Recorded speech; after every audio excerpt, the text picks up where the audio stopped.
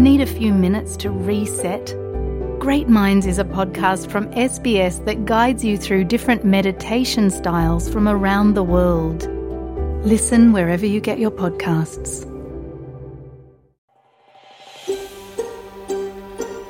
Kayo'y nakikinig sa SBS Filipino. Pakinggan niyo pang kwento sa sbs.com.au/Filipino.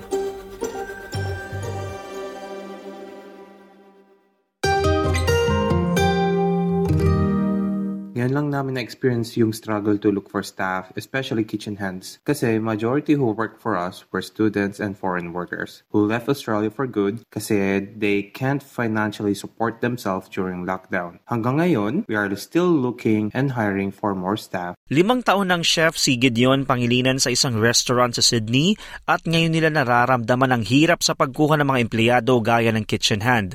Sa panayam ng SBS Filipino, sinabi nitong nangangamba sila sa mas matinding kompetisyon sa pag-hire ng mga manggagawa. Isa rin sa nahihirapan ng may-ari ng steel manufacturing business sa Melbourne na si Greg Cole.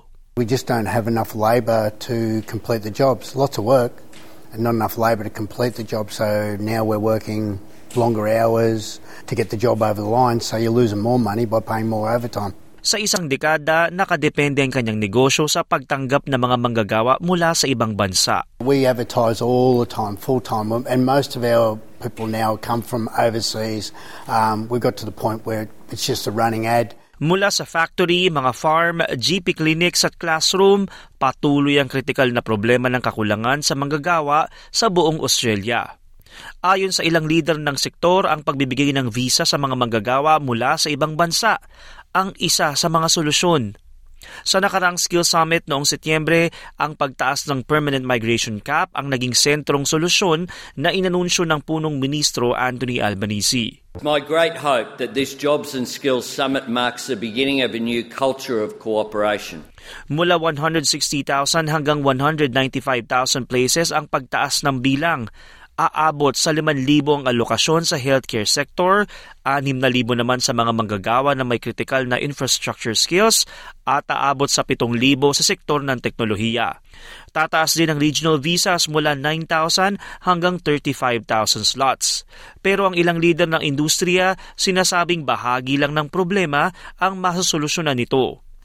Aabot sa 880,000 na katawang naghihintay na madesisyonan ng kanilang mga visa dahil na rin sa malawakang pagkaantala ng proseso.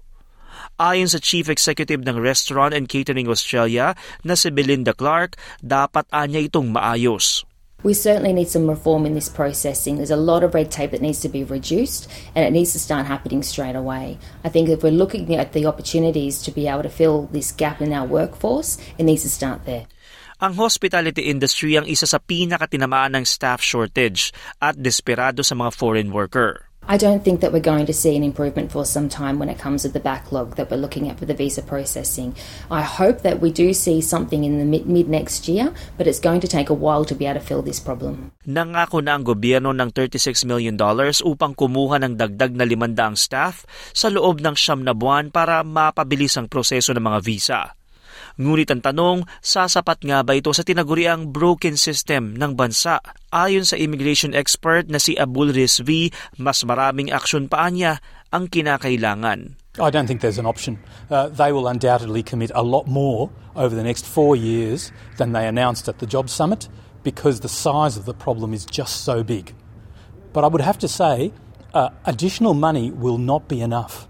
There are other issues that have to be fixed with the department to overcome the backlogs that we have. There are serious morale issues, there are serious culture issues, there are major systems problems.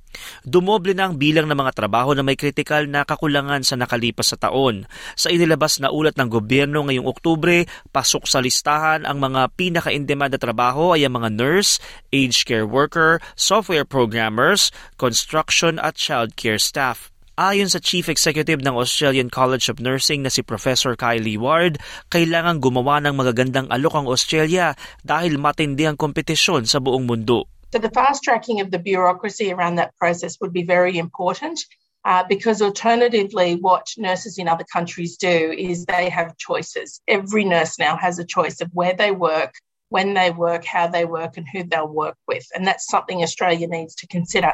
Sa gitna nito, mahalagaan niyang mabilis na sistema ng visa para makuha mga pinakamagagaling na talento at manggagawa.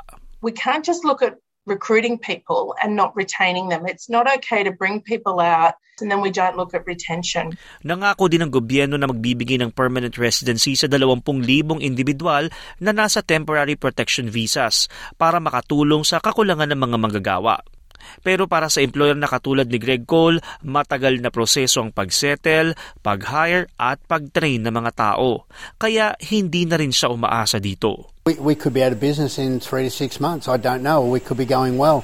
Ang ulat na ito ay binuo ni Emilia Dunn para sa SBS News na isinalin sa ating wika at isinalaysay ng inyong lingkod, TJ Correa, para sa SBS Filipino.